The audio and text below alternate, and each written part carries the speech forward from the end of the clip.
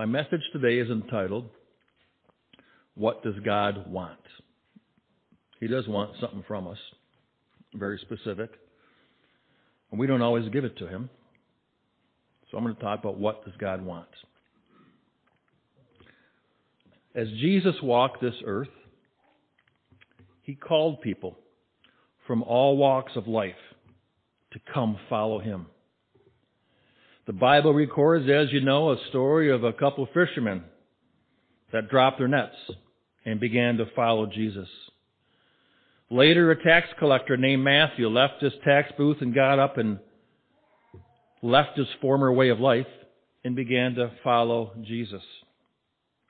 But this message to follow Jesus was not only reserved for a small group of men whom we know as His apostles. Jesus gives this call to anyone who's willing to respond to this open invitation to be His disciple. Luke 9:23. Then Jesus said to them all, if anyone desires to come after me, let him deny himself, herself, and take up his or her cross daily and follow me. You see, Jesus didn't come to make us Christians. He came to make us disciples. For it is only a disciple who is willing to follow Jesus with his or her own heart, with their whole heart. Only a disciple is willing to deny himself or herself when it's not popular amongst others. Only His true disciples are more concerned with obeying Jesus than worrying about their own comfort or their own desires. Only a disciple is able to deny himself and to take up his cross and follow Jesus in all that He has commanded us to do. But what does that mean? What's that mean to follow Jesus? Well, first of all, it means that we know His voice and we obey Him promptly. John chapter 10, verses 3 and 4. Speaking of Jesus as our good shepherd, says, He calls His own sheep by name and leads them out. And when He brings out His own sheep, He goes before them. And the sheep follow Him, for they know His voice. You see, if we are His disciples, we spend time with Him. We spend time in His Word every day, praying or reading or meditating or listening to God. We know the voice of one who speaks to us saying, come closer, I've missed you. We know the voice of calling us to seek Him. And also the voice of telling us to turn off that TV show. Get out of that conversation. Let go of that anger and rage. Pray right now for this very pressing need. Come into my presence and be still so that you know that I am God. We know that voice if we are His disciples, do we not? If we are His disciples, we know His voice and we can discern it immediately, knowing when He's talking directly to us. How many times have you been in one of our sermons here at church and you say, why did Pastor talk about me this Sunday? People get mad at me. That's God. That's God speaking to us. God speaking to us individually. Especially in times of great confusion.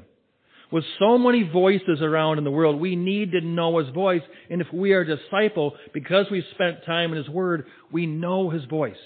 We can discern it from the other voices of the world. If we are His disciples, we can discern His true voice. To be able to discern it from the other inner voices of our sinful heart. From the deceptive voices of temptation. From the justifying voice of our own logic. And from the voice of the evil one, which appeals to our flesh instead of our spirit. If we are His disciples, we know His voice, and we follow His voice immediately.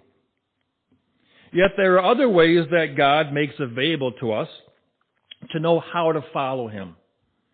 Yes, we have the Holy Spirit. that internal compass, pointing us always to Jesus. He speaks to us through prayer and through inner promptings. And yes, we have the living Word of God, which leads us daily as we meditate in His Word. But God also has given us people to help us follow Him. In fact, Paul gives us these instructions in 1 Corinthians chapter 11, verse 1. He says, imitate me, just as I also imitate Christ. You see, if we're looking for a further example of how to act, how to respond to life's challenges, how to walk like Christ from a human standpoint, Paul invites us to imitate him or to follow him as he follows Christ. And yet we know that Paul was a sinner. And so you say, why would God say follow this person? Because God can't show you how to repent because he never sinned. God can't show you how to make it up when you really blow it. But guess what? He uses people to do that. Godly people. Paul was a sinner. In fact, Paul said, I'm chief amongst all sinners. Paul used to kill Christians. And God chose him as someone to imitate as he follows Christ. Paul teaches us how to repent, how to be humble, how to follow Christ when we know we have sinned. It's not easy, but it's necessary for us to follow a godly example that's been given to us for how to respond to God's grace and follow his holy commands. Now understand that Paul was not perfect, but he was as honest as he could be. If you look in the book of Romans, chapter 7, Paul kind of shares what it's like to live with a sinful nature, even when you're a Christian. And sometimes it kind of sounds like a Dr. Seuss book, if you know what I'm talking about. It's kind of hard to understand this, but there's so much truth there. In verse 15, he says, I do not understand what I do, for what I want to do, I do not do. But what I hate, that is what I keep doing. Do you know what I'm talking about? You know what you're supposed to do and you keep messing up? You know what you shouldn't do, but you keep doing that? That's because we all have this sinful nature. That we want to please God, we want to follow God, but the Bible says all of us have sinned. But Jesus gives us grace so that we can continue. You see, even though God gives us people to follow who are doing their best to follow him, none of them or us are perfect. We all make mistakes. We all sin. We all fall short of the glory of God. The point that God is trying to make is by giving us people to follow is to not write them off or to continually criticize them because they make mistakes, but rather watch how they humble themselves when mistakes are being made.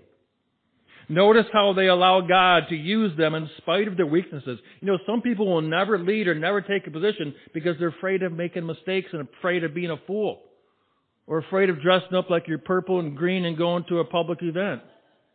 People are deathly afraid of that, so they will never take that responsibility or follow the call of God.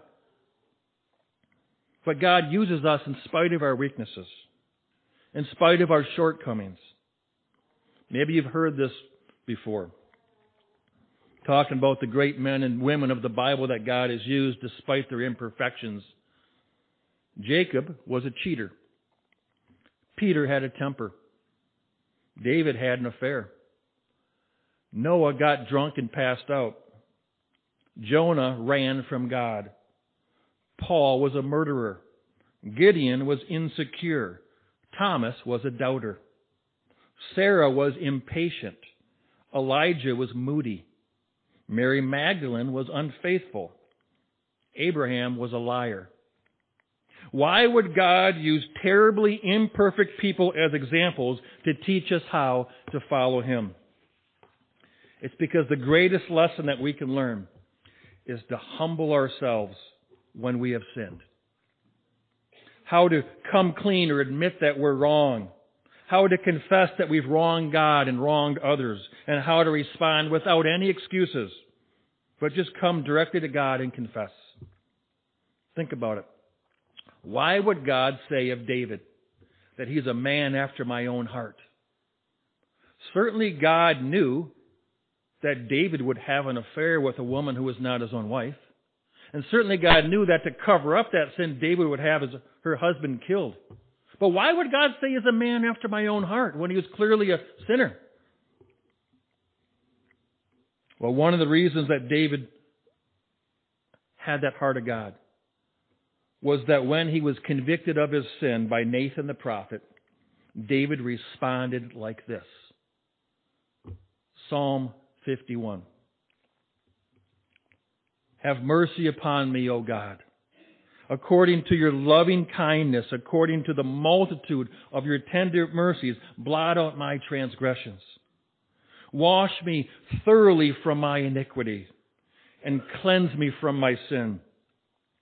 For I acknowledge my transgression, and my sin is always before me. Against you, God, against you only have I sinned and done this evil in your sight, that you may be found just when you speak and blameless when you judge. Behold, I was brought forth in iniquity, and in sin my mother conceived me. Behold, you desire truth in the inward parts, and in the hidden part you will make me to know wisdom. Purge me with hyssop, and I shall be clean. Wash me, and I shall be whiter than snow. Make me hear joy and gladness, that the bones you have broken may rejoice. Hide your face from my sins, and blot out all my iniquities. Create in me a clean heart, O God, and renew a steadfast spirit within me. Do not cast me away from your presence, and do not uphold your Holy Spirit from me. Restore to me the joy of your salvation, and uphold me by your generous spirit. Do you see that? God is saying when we confess and come to repent, and we're all called to do, we're not supposed to just say, I'm sorry. Remember with your kids, they said, I'm sorry, and you say, what are you sorry for? Why would God be anything different? If we want to say, I'm sorry, just to get out of that feeling, how is it any different? How are we going to stop doing it again? But if you're looking for a time in confession and repentance that we're all called to do, turn to Psalm 51 and read that to God, and let it be your prayer to God, and mean it. God already gave us His Son, Jesus, to show us the perfect example of living a holy life.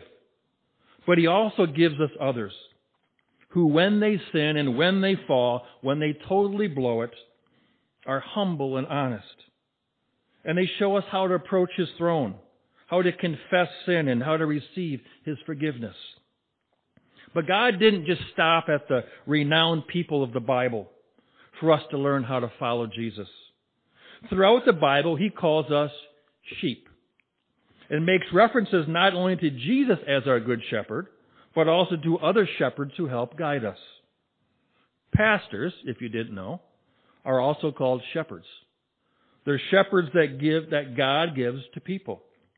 Jeremiah 3:15. And I will give you shepherds according to my heart, who will feed you with knowledge and understanding. That's one of my jobs, is to feed you with God's Word, that hope that you would understand it. God sees His children as sheep who need to be shepherded, which means to be fed with His Word, to be protected from the enemy, and taught how to follow the Lord through the dangers of the world. How many know that we live in a very dangerous world today? How many are thankful that you have a good shepherd that can lead us in Jesus Christ?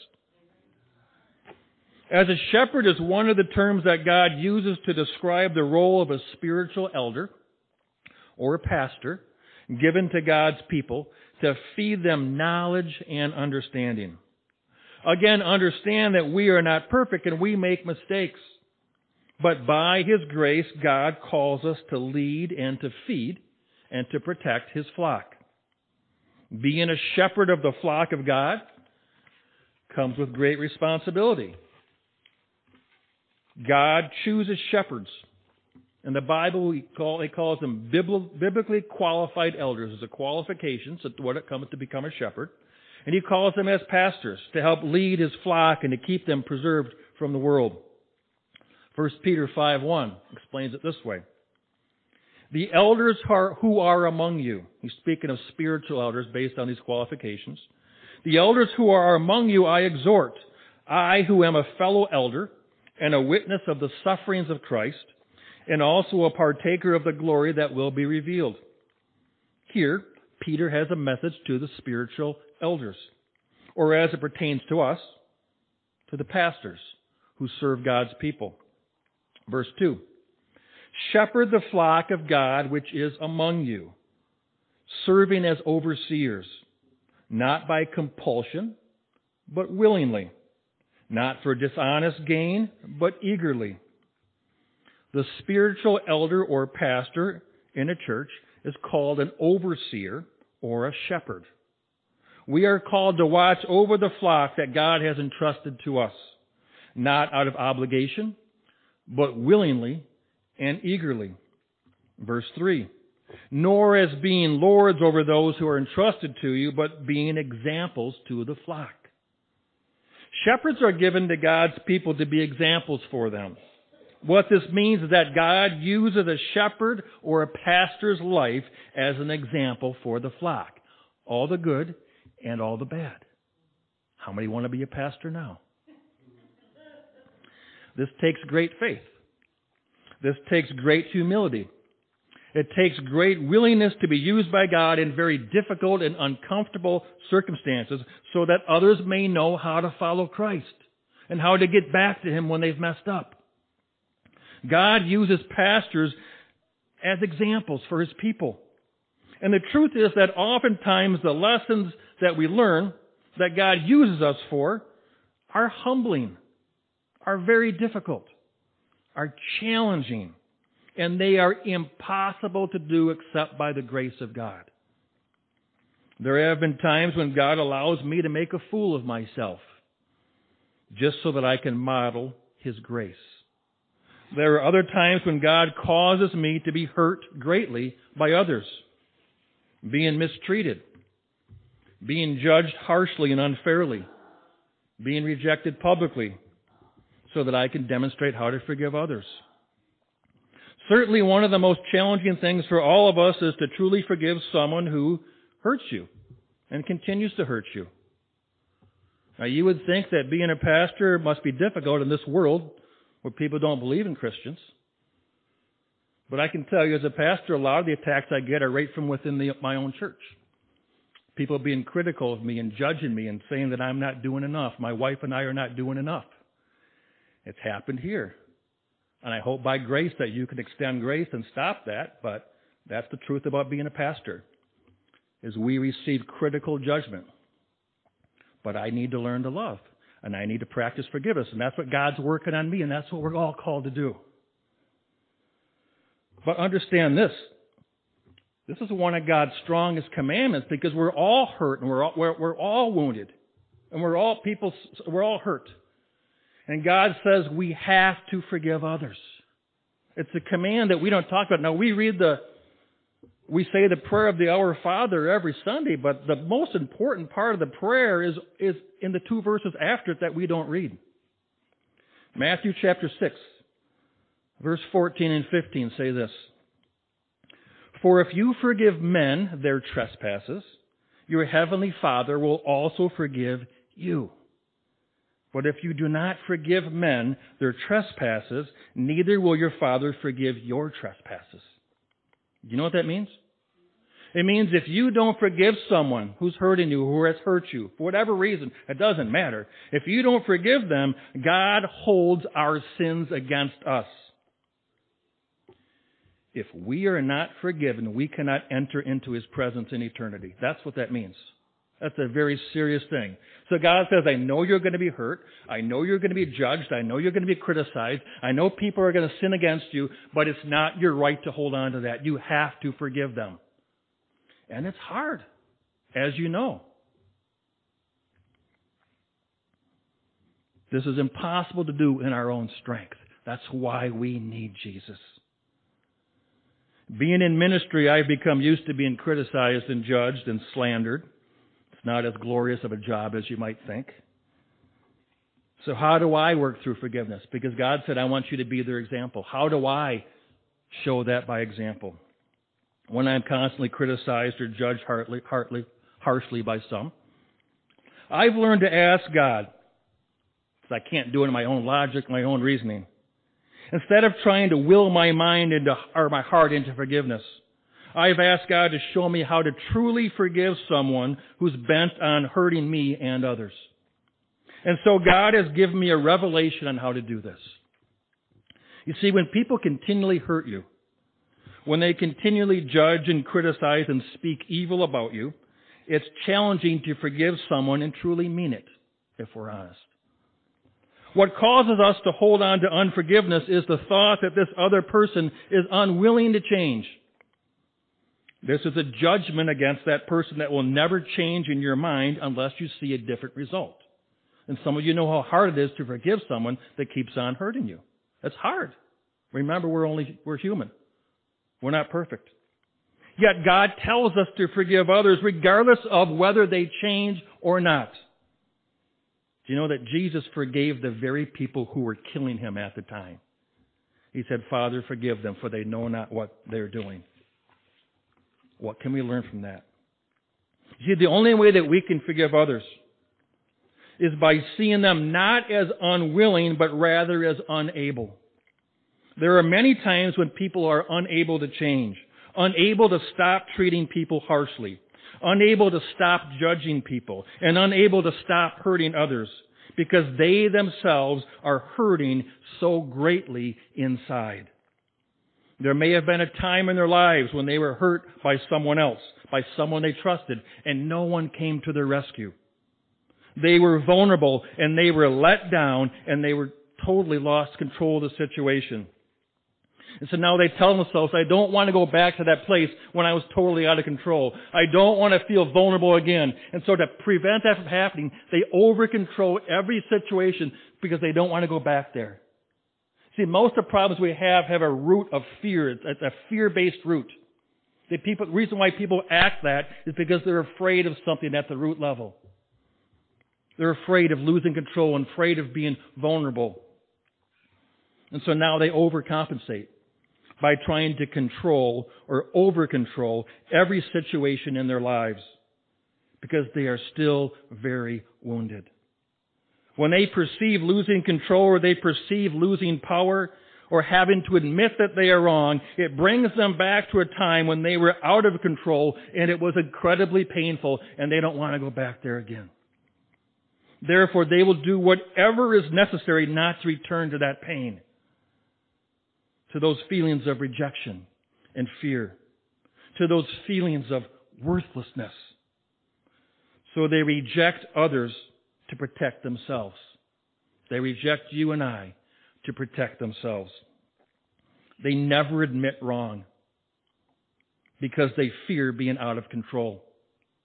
They criticize others when they are feeling insecure. There is an actual wound that was never healed. And the saddest thing about all of it is that God can heal that wound if they were honest with Him. If they put their complete trust in Him to bring healing. But because their wounds are so deep, they will not even allow themselves to be vulnerable with God, let alone with others. And so, they stay wounded. They continue to reject others. They continue to hurt others. Not because that they are unwilling to change, but because they are unable. Now, I'm going to tell you, this is not knowledge that I came up with because I'm a counselor. This is knowledge that my Almighty Father put in my heart to share as your example. It's a revelation from God that allows us to help to forgive others when we cannot do it in our human strength. It helps us to forgive, to unlock a piece of our hearts so that we can lead with compassion to forgive. Now, we don't like it. God doesn't say you have to like it. You still didn't need to know that it's hurtful and a pain and sin. You don't have to like it, but God says, but we have to forgive. This is what God has shared with me as your example to teach you how to forgive. Yet there are other times that God allows me to lead by example on how to come to God when I've messed up. Guess what? I'm human. I mess up. I may be a shepherd, but I am a human shepherd. I mess up like anyone else. And while we are called to come to God to confess our sins, no one else is called to do this publicly. No one else is called to be an example except your shepherd or your pastor. And so to demonstrate this humility as your example, I lean on this verse, 1 John 1:9. If we confess our sins, He is faithful and just to forgive us our sins and to cleanse us from all unrighteousness. If you follow the logic of this verse, if God forgives you completely and cleanses you from all unrighteousness, then you can fully appropriate the righteousness of God, and then not even the devil can stop you in condemnation. You've been cleansed and healed and forgiven by His grace. Understand that the devil does not want to see you standing in victory. He doesn't want to mess with the righteousness of God because he already lost once before. So the devil will use any means available to him to persuade you not to confess your sins to God. He will use fear, telling you that God will reject you. You should know better. You're a Christian. He will tell you that God is ashamed of you. He will tell you that people will judge you, that you will lose your good standing with others. And sometimes this is true, but it shouldn't stop you from confessing your sins to God. Many years ago, Nancy and I were elders at a large church. And God was working on us. He's working on me like He does anyone. Anyone who's truly seeking God, God's always working on you. Always working on something else. You get something fixed, okay, let's work on that sin now. You know? So He was working on us, and in our church we had a great time of worship. And at the end of every service, people would come to the altar and they would get prayer, and people would get healing and prayer, and it was just a beautiful time. People would freely come, acknowledging, you know what, I'm convicted by that message. I'm going to come forward and I'm going to ask for prayer. So being open to God working on me, and I was a pastor, associate pastor at the time. I would frequently come up to the altar and ask for God, forgive me, heal me. Then one day my senior pastor pulled me aside and said, knock it off. And I said, what are you talking about? And he said, as a leader, you can't keep coming to the altar in public asking God to forgive you, because it will show others that you are weak in your faith and that you are not a strong leader. True story, isn't it? Long story short, we left that church.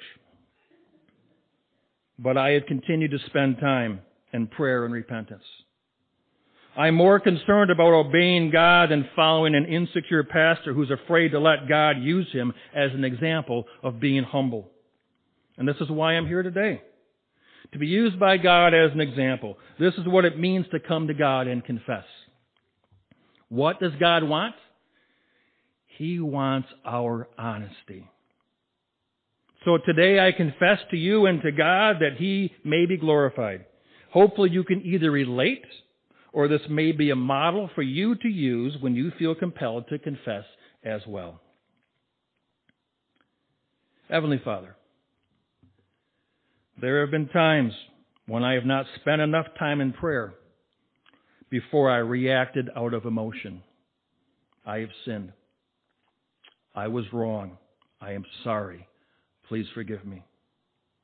There have been times when I have watched movies or surfed the internet and came across things that I should not be viewing, and yet I did not stop my actions soon enough. I have sinned. I was wrong. I am sorry. Please forgive me.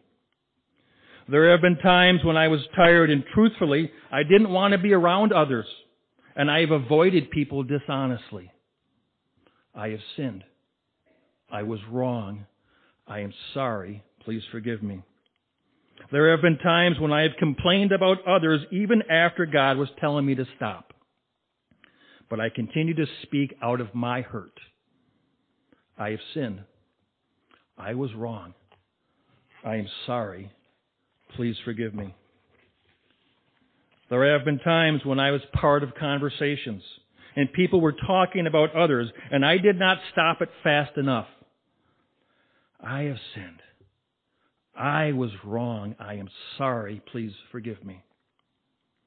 There have been times when my motives were not pure, when my intentions were to manipulate praise or affirmation from others. I have sinned. I am wrong. I am sorry. Please forgive me. There have been times when I have had impure thoughts, and I did not immediately cast them out as God's Word instructs me to do so by His power and by His grace. I have sinned. I was wrong. I am sorry. Please forgive me.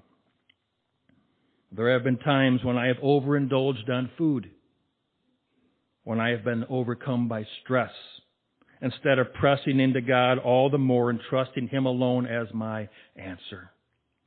I have sinned. I was wrong.